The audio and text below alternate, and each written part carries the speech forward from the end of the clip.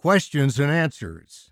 Note: responses are intended for help and perspective, not as official pronouncements of church doctrine.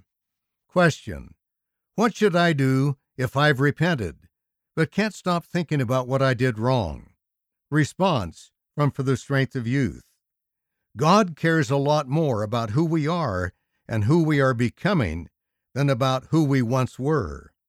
Elder Dale G. Renlund of the Quorum of the 12 Apostles, April 2015 General Conference, Ensign or Liahona, May 2015, page 56. Recognize your improvement. Heavenly Father does not expect us to be perfect yet, so I use my mistakes as learning experiences. Satan tries to bring us down by overwhelming us with guilt, but he doesn't have any other power besides that. Now that I know that, I try to see how I am improving instead of focusing on my sins.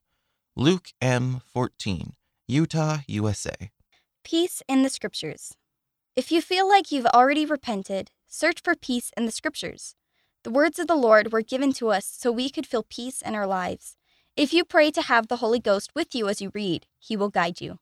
Emma M., 19, Spain. Uplifting music. I like to listen to inspirational songs to help uplift and encourage me. When I pray to Heavenly Father to ask for His help and then put on some uplifting music, I feel the Spirit really strongly and it helps me move on.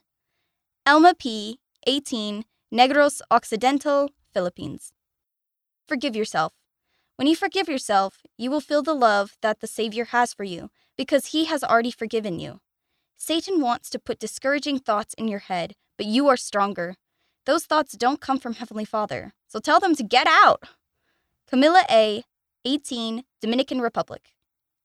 Remembering can help.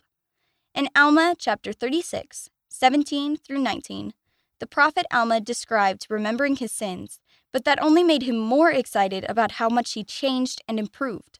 Like Alma, remembering our past mistakes helps us not to fall into them again. Julia M., 18, Bahia, Brazil. End of Questions and Answers.